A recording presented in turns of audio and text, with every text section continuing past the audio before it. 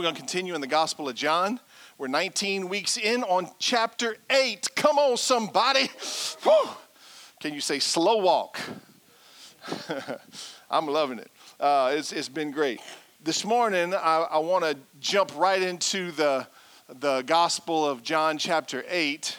And the title of my message is From Shame to Surrender. From shame to surrender. I just want to kind of give you this before I get into the message. Shame is not always a bad thing. Shame in a moment can actually awaken yourself or awaken you to realize I'm in sin, I failed, I've made a mistake, I did something hurtful. That shame can actually grab your attention and lead you into a place of repentance and confession and all that. But the trick is that shame doesn't like to be temporary. Shame wants to be permanent in your life. So though it can be used for good, it can also be used for bad. And I'm afraid that too many of us live with too much shame from our past. And we're having a difficult time outliving or getting away or shaking off our shame. And so today I hope to help you with a story that Jesus was involved in. John chapter 8, verse 1 says, Jesus returned to the Mount of Olives, but early the next morning he was back again at the temple. If you remember, this was at the end of the festival, the last and greatest day. Last week's message was rivers of living water will flow from within you. I brought the water cooler up. It was all cool. I drank plenty of water. I was hydrated last Sunday when the message was over with. And so Jesus didn't want to go to the festival, but he did. He snuck in and he stayed on the perimeter. And then all of a sudden, the last day of the festival, he gets up and he makes this incredible statement. And then he goes away to pray, and then he comes back early the next morning. Verse 2, but early the next morning, he was back again at the temple. A crowd soon gathered, and he sat down and taught them. As he was speaking, the teachers of religious law and the Pharisees brought a woman who had been caught in the act of adultery. They put her in front of the crowd. You might ought to underline that. Teacher, they said to Jesus, this woman was caught in the act of adultery. The law of Moses says to stone her. What do you say? They were trying to trap him into saying something they could use against him, but Jesus stooped down and wrote in the dust with his finger. They kept demanding an answer, so he stood up again and said, all right, but let the one who has never sinned throw the first stone. Then he stooped down again and wrote in the dust. When the accusers heard this, they slipped away one by one, beginning with the oldest, which is interesting, until only Jesus was left in the middle of the crowd with the woman. Verse 10. Then Jesus stood up again and said to the woman, where are your accusers? Didn't even one of them condemn you? Here's her only response. No, Lord. And Jesus said, neither do I. Go and sin no more. Wow. Anybody ever get caught up in defending yourself? Anybody have a bad habit of justifying your actions? All she said was no, Lord.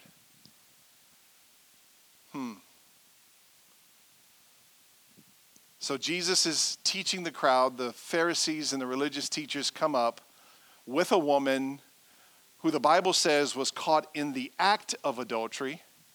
Now let me give you a little bit of history. Being caught in the act of adultery was punishable by death. If you were caught committing adultery, you could be put to death. It called for the death sentence. The death penalty was the penalty for being caught in adultery. The only tricky thing was there wasn't a lot of people that were actually killed for committing adultery, because in order to convict somebody of committing adultery, you had to have at least 2 eyewitnesses who saw the act happening. So it was rare that somebody would actually catch someone, especially two people, catch someone committing adultery. Like it gives the language like actually had to see it happening. But now all of a sudden they got a woman who was caught in the act of adultery with two eyewitnesses, and they bring her into this crowd that has formed around Jesus, and they bring her to the front of the crowd. They would have walked her down this aisle and brought her here, and Jesus would have been sitting here teaching, and they would have said, "Teacher, she's been caught in the act of adultery. The law of Moses says she must be put to death. What do you say?" Can you say shame? It doesn't tell us how the woman was dressed. It doesn't tell us what kind of countenance she has. It gives the understanding that she was drug into this, because I promise you she didn't want to be brought in front of a crowd to be accused of committing adultery. She didn't walk in happy. She didn't come in glad. She was drug in and placed in front of everybody. It gives the understanding that she was almost thrown on the floor. And they look to Jesus and they say, "The law of Moses says she should be put to death. What do you say?" And Jesus pulls a good one. He goes,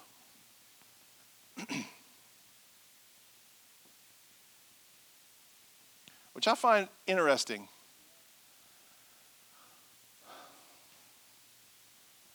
Who was the lowest person in the room that day?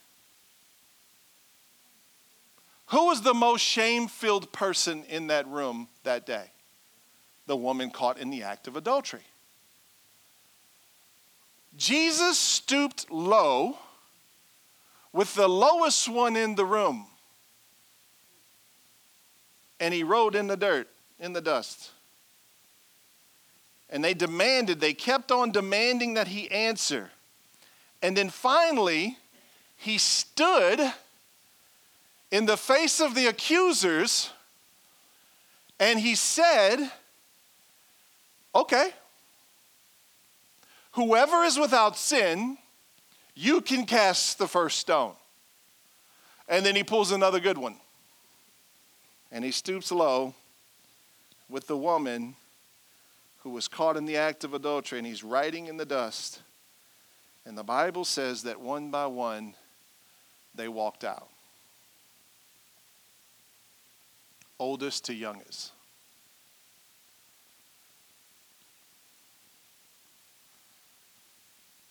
This woman was scared to death.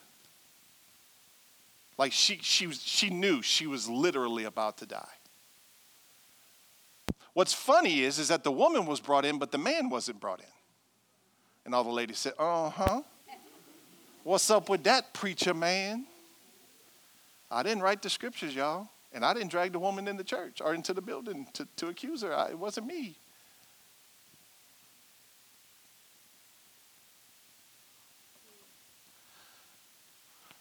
Then Jesus stands up again and he says to the woman, "Where's your accusers?" After they all walked out. Who's going to condemn you? Has anyone condemned you? No.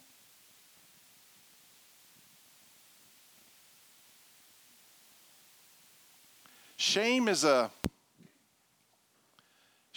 beast. Shame can be like a quiet assassin. It can be like a slow, leaky pipe in your house that you don't notice until one day you fall through the floor. Shame can be something that you spend too much time wondering why you keep getting held back in things. And shame can be that thing, but it doesn't always identify itself. Shame can be the thing that you kill yourself trying to outwork and out-earn.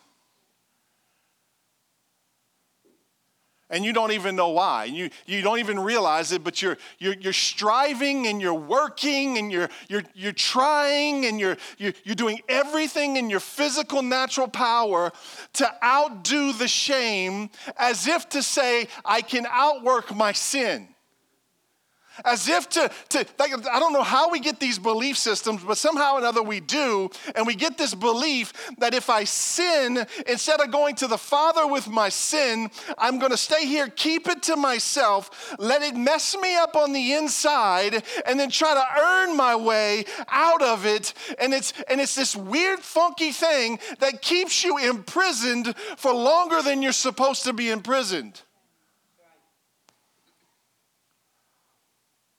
So shame can knock you down to where you can never lift your head again and you give up on life, or shame can be the driving force that makes you sacrifice everything on the altar of, I gotta out-earn my shame.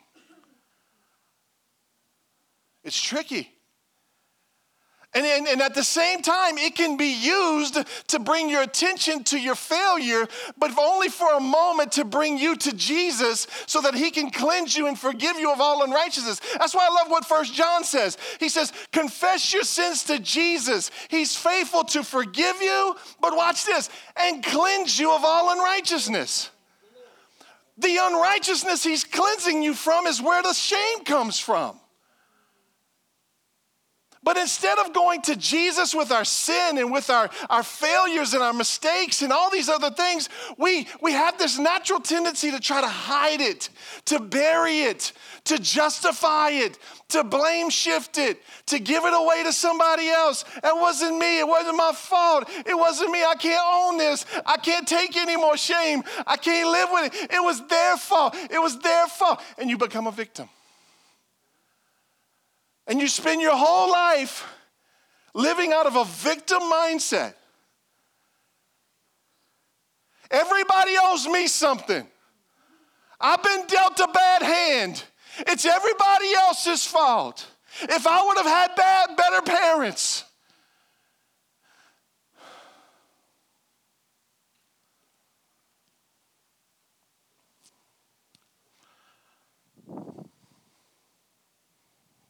She's literally caught in the act. And she's brought before the crowd. Can you say shame? When I was growing up, one of the catchphrases or the most commonly used phrases around school and even at home was when you did something wrong, people would say, shame on you. How many of you know what I'm talking about? Shame on you, shame on you. Shame on you. I'm not going to get into the message today, but there's power in your words, right? And I heard most of my life, shame on you. Shame, didn't make the right grade. Shame on you. Shame. Now I'm like, bro, quit it with the shame game. Like, you can keep your shame. Don't pass it to me. What was that kids game we would play where you say something to me, it doesn't bounce off of, it bounces off of me, sticks on you. What's that? Somebody say it. I'm rubber, you're glue. What you say bounces off of me and it sticks up. I'm playing that game today. Shame on you, Pastor James. No. Oh, no. I ain't taking that. The definition of shame is a painful feeling of humiliation or distress caused by the consciousness of wrong or foolish behavior. It's the painful feeling of humiliation or distress caused by the consciousness of wrong or foolish behavior. So when you become conscious of your own foolish behavior, you feel humiliated and distressed. Here's $1 million question. What do you do? What do you do? You personally. What do you do when you experience shame? What is your next course of action? So when you sin or you blow it, however you want to wordsmith it, what do you do when your conscience becomes aware of your sin? and shame comes. And there's that painful, distressful. What do you do when the pain of shame comes? What do you do when the pain of distress comes? What do you do? What is your next course of action? Do you try to create a cover-up? Do you plan your excuses? Do you work on your lies? Or do you run to the Father? Oh man, listen, we got to teach our kids how to deal with shame.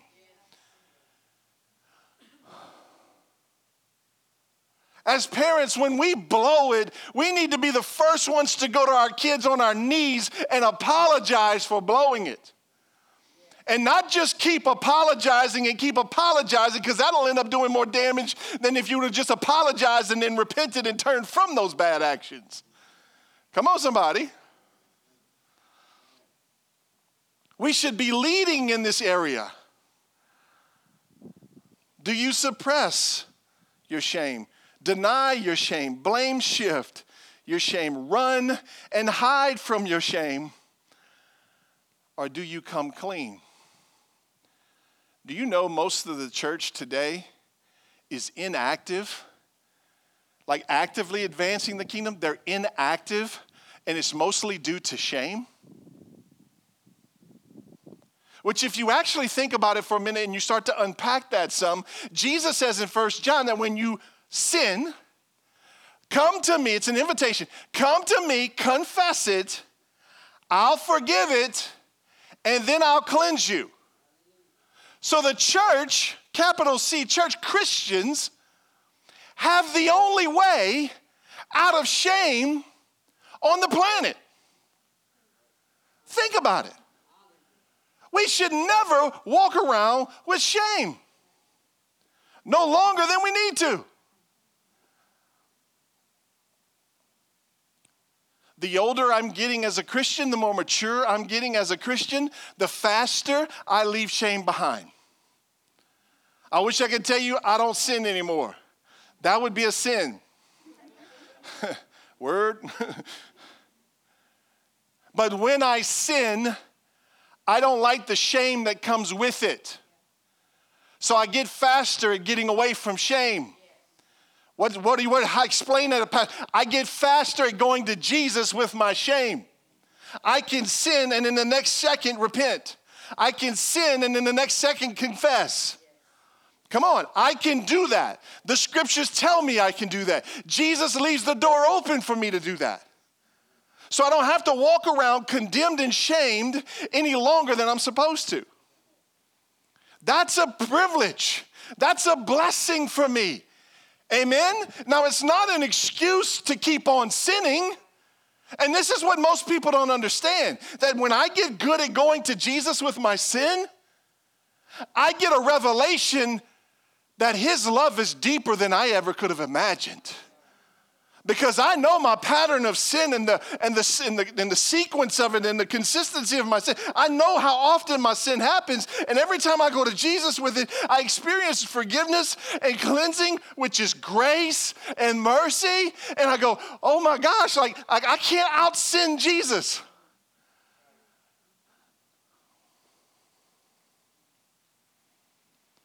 But why do we have a hard time with that? Why do we have a hard time wrapping our minds around that? Jesus told Peter, he said, because Peter said, how many times I got to forgive the brother? 70 times 7. Dang. Pulled off his sandal. 1, 2, 3.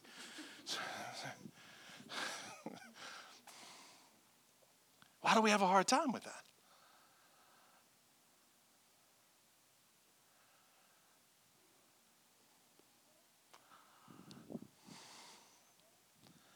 You see, when you realize, the more you realize how much mercy and grace Jesus has, that's what he went to the cross for.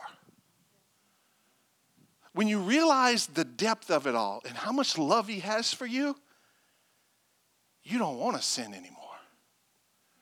You don't want to sin from a heart that's already satisfied with the love that you just received from going to him with the sin you just committed. Uh-oh. You caught that? Anybody caught that?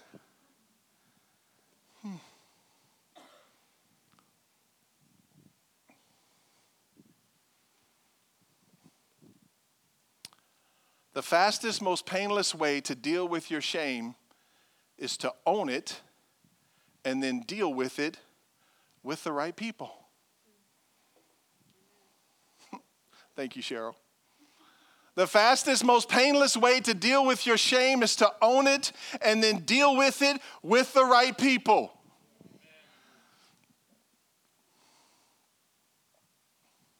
The fastest way to get clean is to first strip away the coverings. If you're still hiding behind excuses and victimization and all these other things, you're not getting fully clean.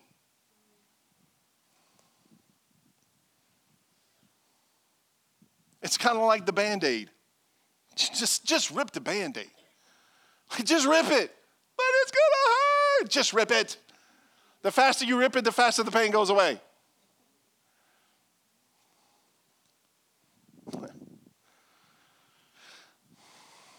Now let me just show you a dark side of all this, because there is a dark side where people abuse God's grace and they abuse his mercy. I know people who don't like to get caught. It's not that they don't like to sin. They just don't like to get caught. And sometimes those people will be quick to confess and apologize to get it out the way so that the attention doesn't stay and they don't have to open up and get deep about it. So they'll hurry up and confess it to hurry up and make it go away because they're not repentant. They just don't like to get caught.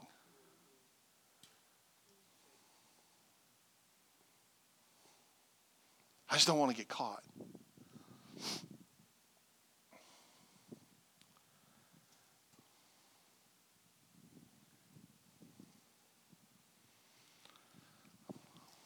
One of the things I love about Jesus' character is that he's not afraid to get low with the sinner. He's not afraid to get around the leper. He's not afraid to stand at the entry to a grave of a man who's been dead for 4 days. He's not afraid to put his hands on a blind man. He's not afraid to walk down to a pool and pick some guy who's been crippled his whole life and give him the ability to walk again. Jesus is one of the most beautiful parts of his character is that he's not afraid to get low with the low people.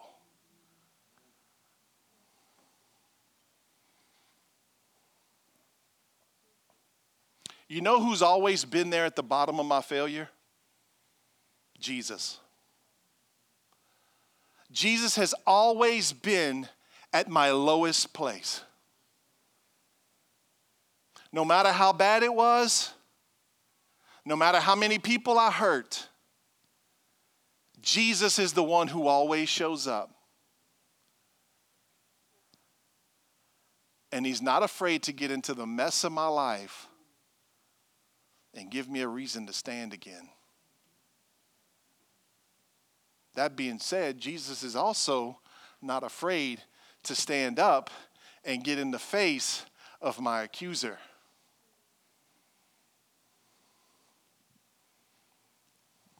You heard me?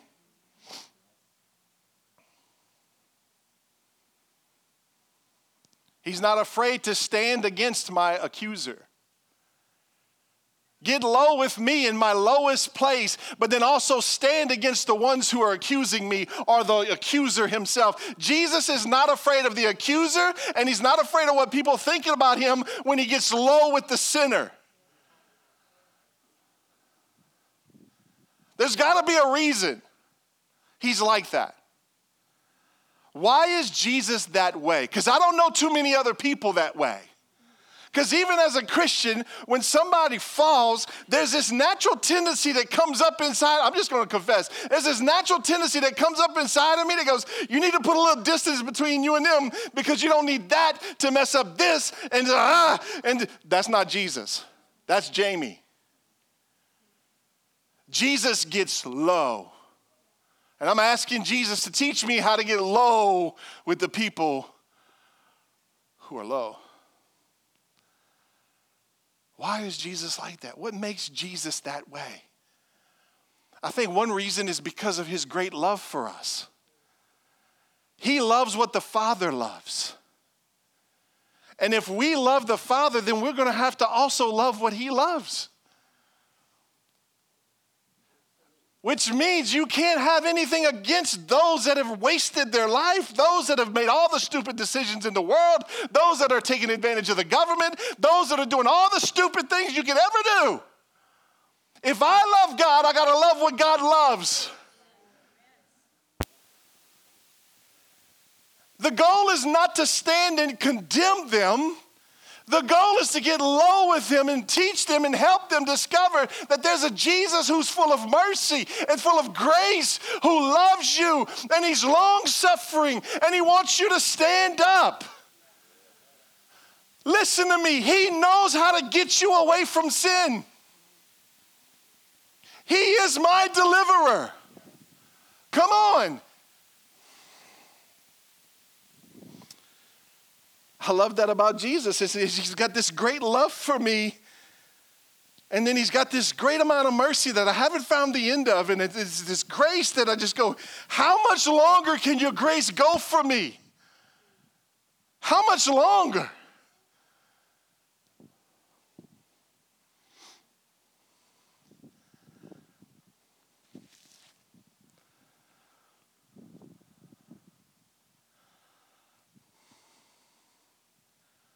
Up to this point, everyone is talking about the sinner.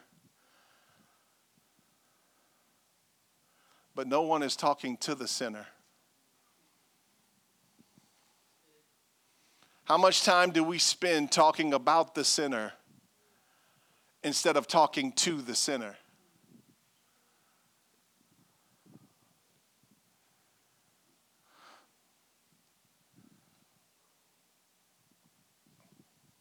So once the accusers leave, Jesus talks to the sinner.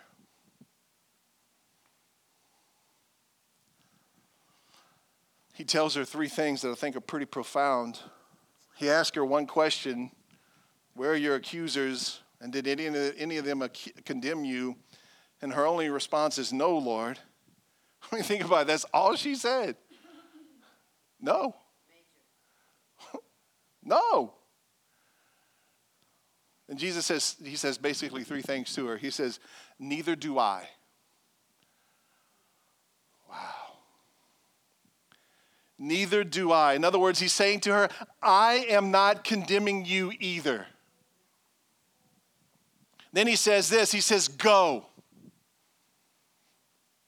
Do you know what Jesus is telling you when he's reminding you that he's not condemning you? Next thing he's going to tell you is to go. Go where? Keep going where I got you going. Don't let sin be your excuse to stop going. You got to get this. Sin wants to stop you in your tracks. Jesus wants you to keep going. He was fully aware that you were going to sin, so he gave you the ability in 1 John to deal with your sin so that you would keep going. He doesn't want you to stop. Where am I going, Pastor? I'm going into his will. I'm going into his purpose. I'm going into his mission. I'm going to build the kingdom, not my kingdom. I'm not going to sit in this pit of shame any longer than I need to, because there's people dying and going to hell all around me, and my mission is to go. Go. He's telling her, don't stay on the floor. Don't stay right here. Don't give up. Go. I'm not condemning you. Go. But boy, sin can sure be like a Jake brake on an 18-wheeler, huh? If y'all don't know what that is, when you hear an 18-wheeler making a crazy noise, it's called a Jake brake. All the wonderful things you learn at our Savior's Church. Jesus said to go. Then the third thing he tells her, and sin no more. Listen to me. She got caught in the act. Like the eyewitnesses were the eyewitnesses. They witnessed with their eyes. She was caught in the act. Jesus said, I don't condemn you. Go and don't do that again. Wait, what? No punishment? No penance? No Hail Marys? Like, I think sometimes we just want something easier to do. Like, can I just give you some Hail Marys and some Shananas and some Kitabas and we move on? Like, can I just have a couple bad days and then get rid of all this? Like, we feel like we got to pay some kind of penalty for something. Don't make plans to sin more. Don't do this again. You've been liberated from the penalty of your sin.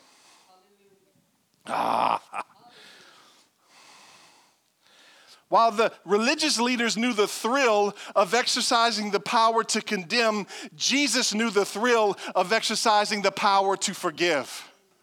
And let me tell you something, there's more power in forgiveness than there is in condemnation. Did you hear me? There's more power in forgiveness than there is in condemnation. That's why the Bible stresses that we must forgive others, or we ourselves will not be forgiven. Why is that? Because there's more power in forgiveness than there is in condemnation.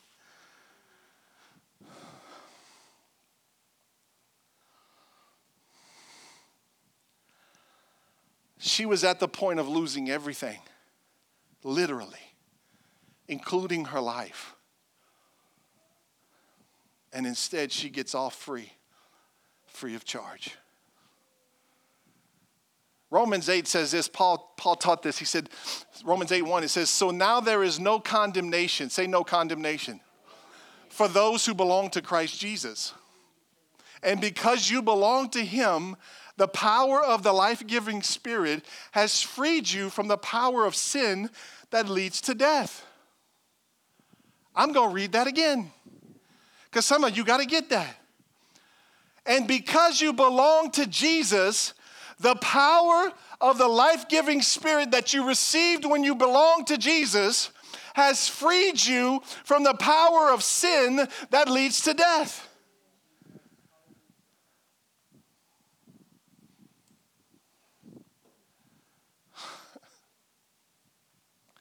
I heard an old Billy Graham message this past week, and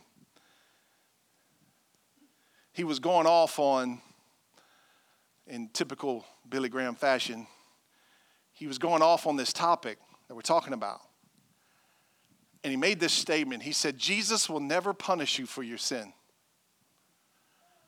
And I went, hold up. Say what? Jesus will never punish you for your sin.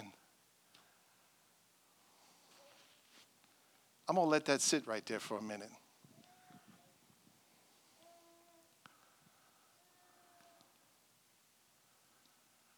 Because that's coming against some of your belief systems.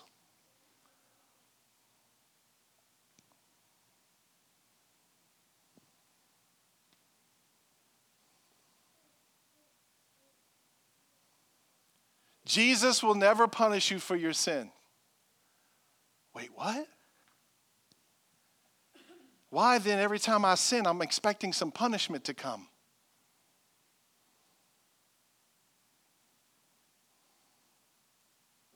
He said, Jesus will never punish you for your sin because he already paid for your sin. He did not say that you would not be punished for your sin, because you live in a world where there's rules and regulations and laws, so go speed and you're going to get punished for your sin. Right? You mean speeding's a sin? I pay penance all the time, no.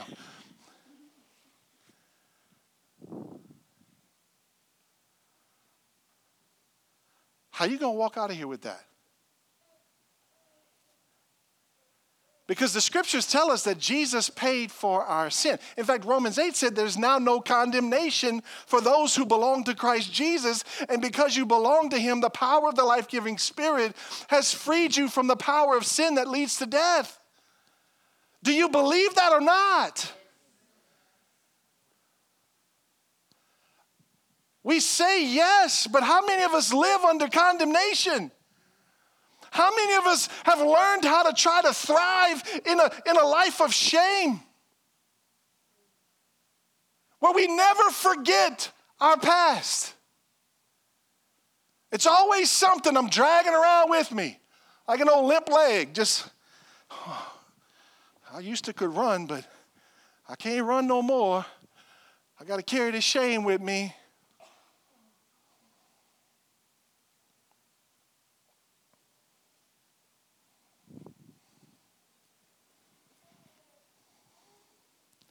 Jesus never desires for believers to be condemned.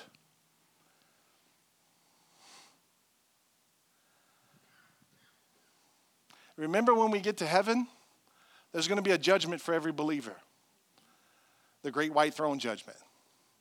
You're going to be judged according to what you did, good or bad, while you're on the planet. And the Bible says that you'll be rewarded accordingly. If Jesus paid for your sin, who are you paying for your sins to? Who are you sending the check to?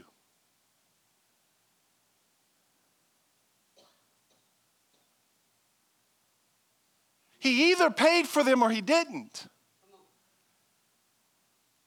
So if he paid for them and there's now no condemnation for those who belong to Christ Jesus, then who am I sending this check to? Who am I doing this work for? Who am I trying to out-earn my sin for?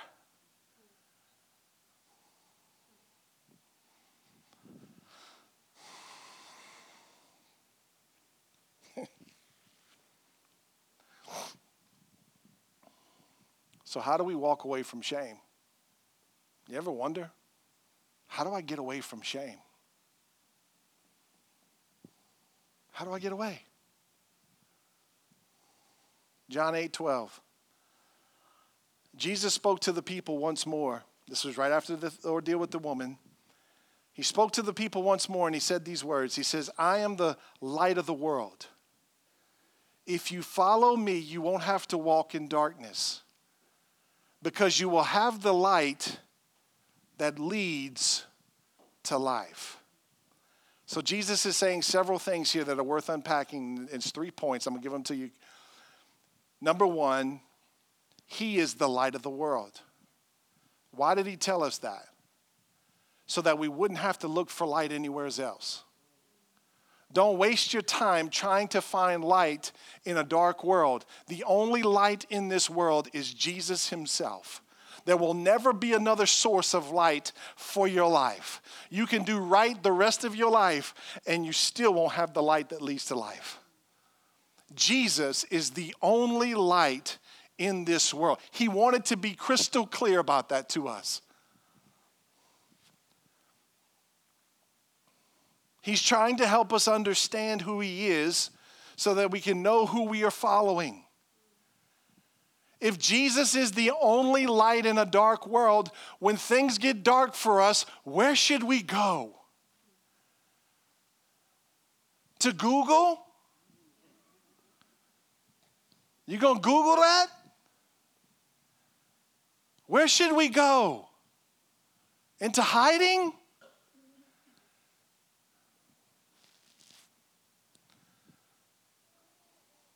He's telling us that there's not another source of light like he is.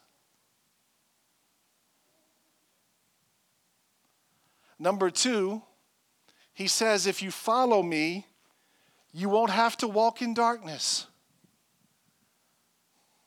Now, this is the conditional part of all this. This is where the Bible makes you uncomfortable, because it's got this big old word, if. If has killed many a Christians. If you follow me, you won't have to walk in darkness. So if you follow him, you walk in light. If you don't follow him, you walk in darkness. The if is up to you. Come on. It's up to you. I follow as close as I want to and as close as I believe I'm welcomed. I follow Jesus as close as I want to, and there's people who want to follow Jesus closer, but you don't believe that you're welcome to. So it's either a want to issue or it's a welcome to issue. But whatever the issue is, you need to deal with the issue. If you don't want to follow Jesus closer than you are now, then you need to unpack that with the Holy Spirit, who is the counselor who can help you understand what's blocking your want to.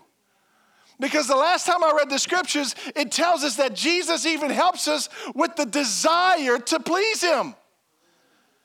Which means this: if I don't feel it, he'll even help me feel it. I fell out of love with Jesus. Good. He'll help you fall back in love with him.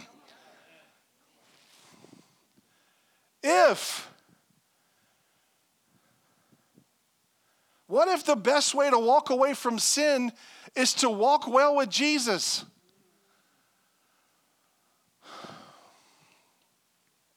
Sometimes shame is consistent in our lives because we struggle to walk away from it. We struggle to walk away from sin. If we're struggling to walk away from sin, there's a deeper issue. Because if you're a believer, the power of that sin, the spirit of sin, has been broken off of you. Which means this: you don't have to anymore. So what's the issue? Is sin really my issue? Or is following Jesus my issue? Because you got a full-time enemy who's trying to convince you that your sin is your greatest issue. Because if he can magnify your sin in front of you, then that's the only thing you see is your sin. If he can discourage you from following Jesus, then he's keeping you where? In darkness. So what's the greatest issue? It's not my sin. It's not the greatest issue. My want to or my welcome to follow Jesus is my greatest issue.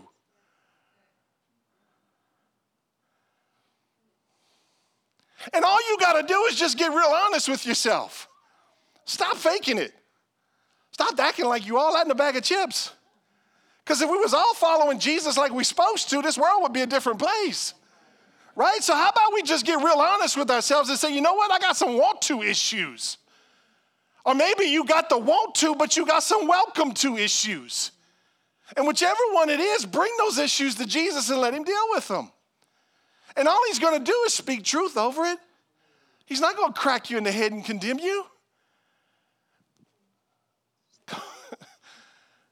Like the devil would tell you, oh, you better not bring that to Jesus. He's going to knock you across the head.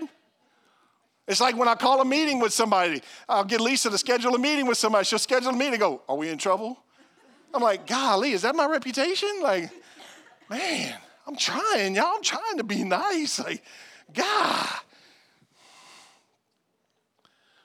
But the enemy will try to convince you that your sin is your major issue. But what if it's not? What if it's your proximity to Jesus? Psalms 119, verses 9 to 11, some of my life verses, it says this: how can a young person stay pure? By obeying your word. I've tried hard to find you. Don't let me wander from your commands. Verse 11, I have hidden your word in my heart. Watch this, that I might not sin against you. It says I've hidden your word in my heart that I might not sin. If you ain't hiding this word in your heart, you ain't even got a might.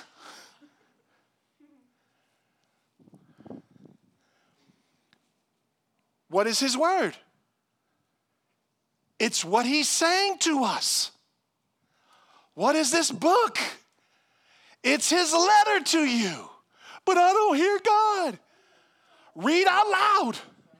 You'll hear God. It's been 8 years since I heard God. Well, quit reading in silence. Read out loud. Get the U version. A professional will read to you. You can even get one that sounds like God. I guess. But it's like, whatever. Just read out loud.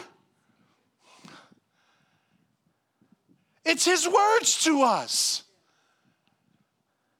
It's hard to follow him if you don't hear him. He said, my sheep hear my voice. They know my voice. What do they know? His voice. Amen? So your choice to stay close to Jesus is your choice to stay in the light. If you don't like darkness, get out. Can it be that simple, Pastor? Yes. Get out. You choose to follow him. That's your choice to walk in light. Number 3.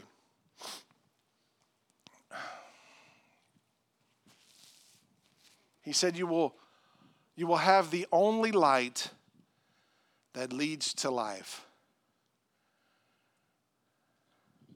You see, when we follow Jesus well, we actually walk in his light. Consistent walking in his light is what leads to life. The problem with most of us is we walk for a minute, but then we stop. And guess what's right there? Your sin, your shame, your condemnation. It's waiting for you to come home. What's the problem? You just hadn't walked far enough. You haven't walked long enough. You haven't walked consistently enough. So as you walk consistently in his light, you walk further and further away from old sin. So stop trying to quit sinning and start trying to walk with Jesus better. Can we just flip the script on this thing and put the priority in the right place? The focus is to not quit sinning. That's not my focus. It's a goal, but it's not my focus. Because the only way to quit sinning is to walk in the light. So what should be my focus? Walking in the light. So divorce your sin, tell it goodbye, and walk in the light.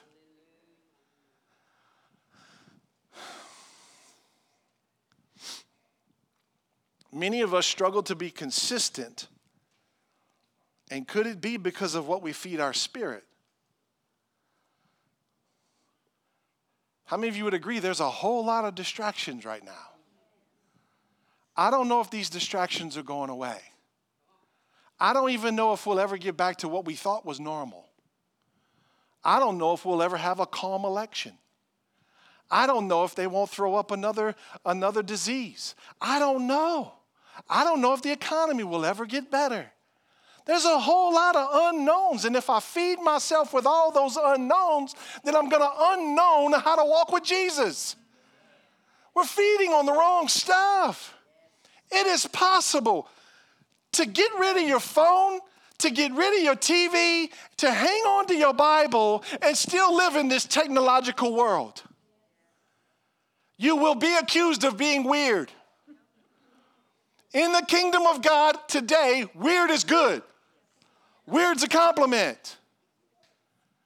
Who you voting for president? Jesus.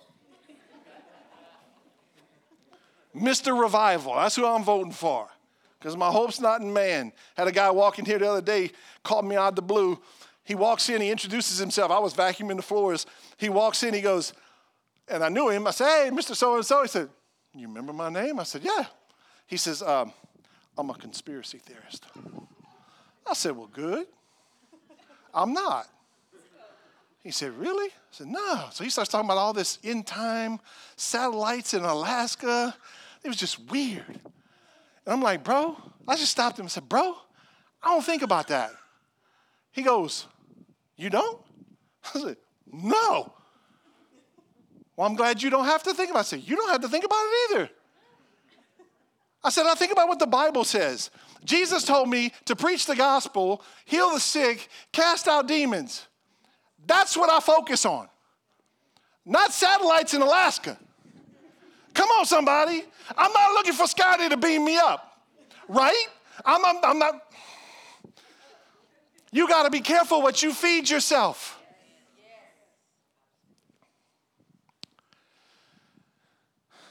So if you do anything consistently, you'll see some results. Eat Frosted Flakes for 6 months. You'll see some results. Eat McDonald's for 6 months. We'll celebrate you at the funeral. Just like whatever. And you can do anything consistently and you'll see some results. And my point is this, is that if you'll just spend time with Jesus, but listen, it's not just even the technical thing of sitting down with his scriptures in the morning in one spot and singing Kumbaya. That's great. That's vital. But listen to me. Jesus gets up from that meeting too. It's walking with Jesus as you go. He walks with you through your whole day. My goal in life right now is to hear Jesus 24/7. What do you want me to do in every situation? When I go to the lumber yard, when I'm driving down 190, oh God, help me. Jesus, Jesus, take the wheel. Jesus, take the wheel, run over this person, that person. But sometimes we take for granted how impactful the little things done over and over again are. So to live a life in the light, you must live a life of surrender. Daily surrender. Let me just break a lie. You don't surrender one time. Sometimes you don't even surrender once in a day. The title of the message is From Shame to Surrender. Well, what's the value in surrender? The value in surrender is staying close to Jesus. Not me, Lord. Not me. I give my life to you. Not what other people think. I give my life to you. Surrender. Surrender my rights. I surrender my rights.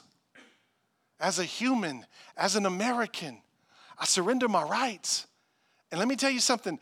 The more I surrender my rights as a human and as an American, the more Jesus I get, the more kingdom I experience.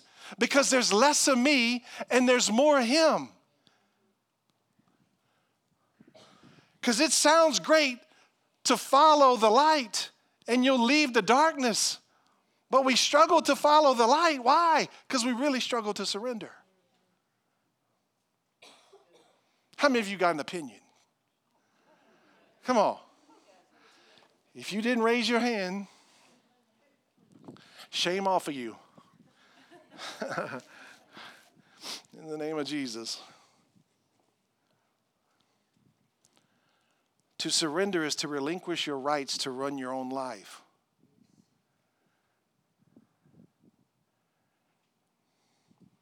Spiritual maturity is not just getting saved.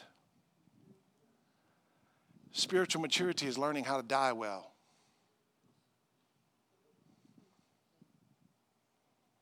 To die daily. So in order to follow Jesus, you're going to have to stop following yourself. And you're going to have to stop following the world.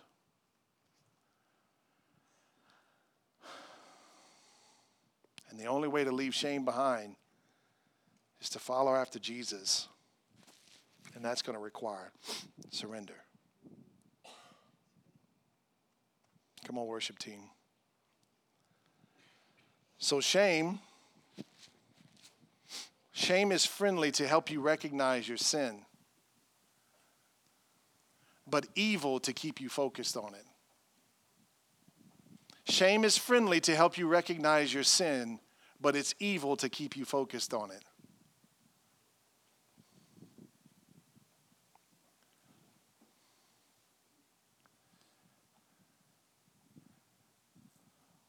So put your notes away.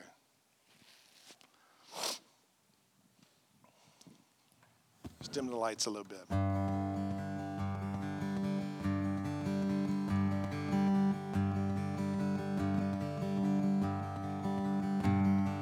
Where's your shame coming from? I want you to name it today. Where's your shame coming from? It may be multiple places.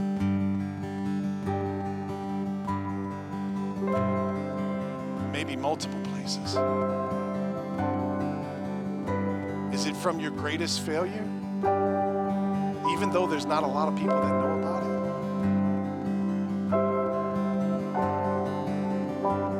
There's words I wish I could take back, but I can't. There's actions I wish I could change, but I can't go back and change them. My past is in my past. I can't change my past, but I don't need to be chained to my past.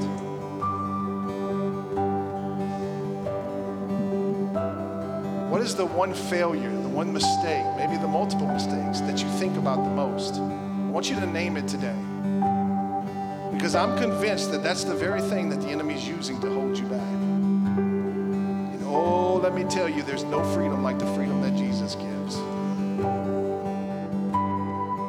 You can lose 100 pounds and not feel as light as you do when you get rid of shame. It's heavier than muscle.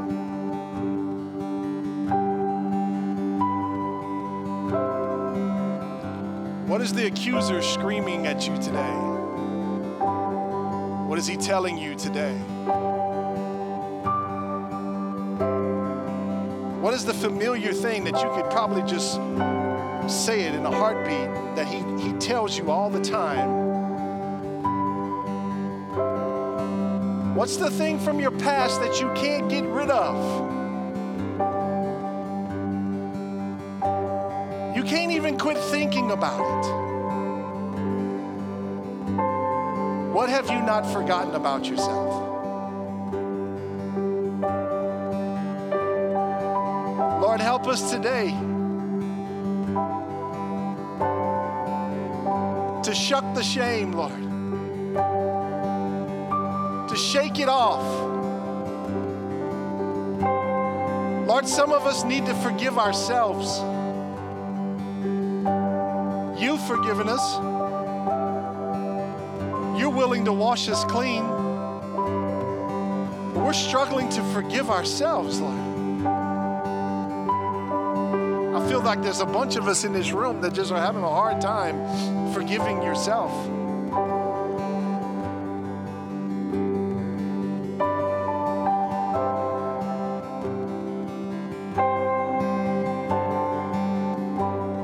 Lord, help us to walk out from the darkness of shame and into your marvelous light. Holy Ghost, lead us in this moment.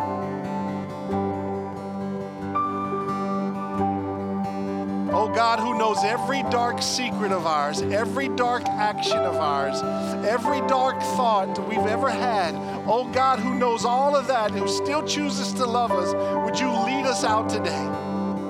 Jesus, would you meet us like the woman caught in adultery? Would you meet us in a place where shame has become our new name? Would you give us a new name? Like son, like daughter,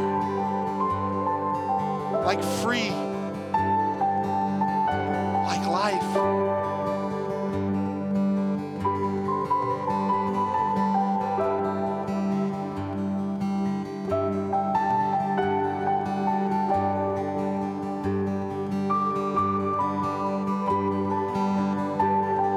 You love me, Lord. Oh, how you love us, Lord. You love us more than our sin. Even our darkest sin can't turn your heart from us.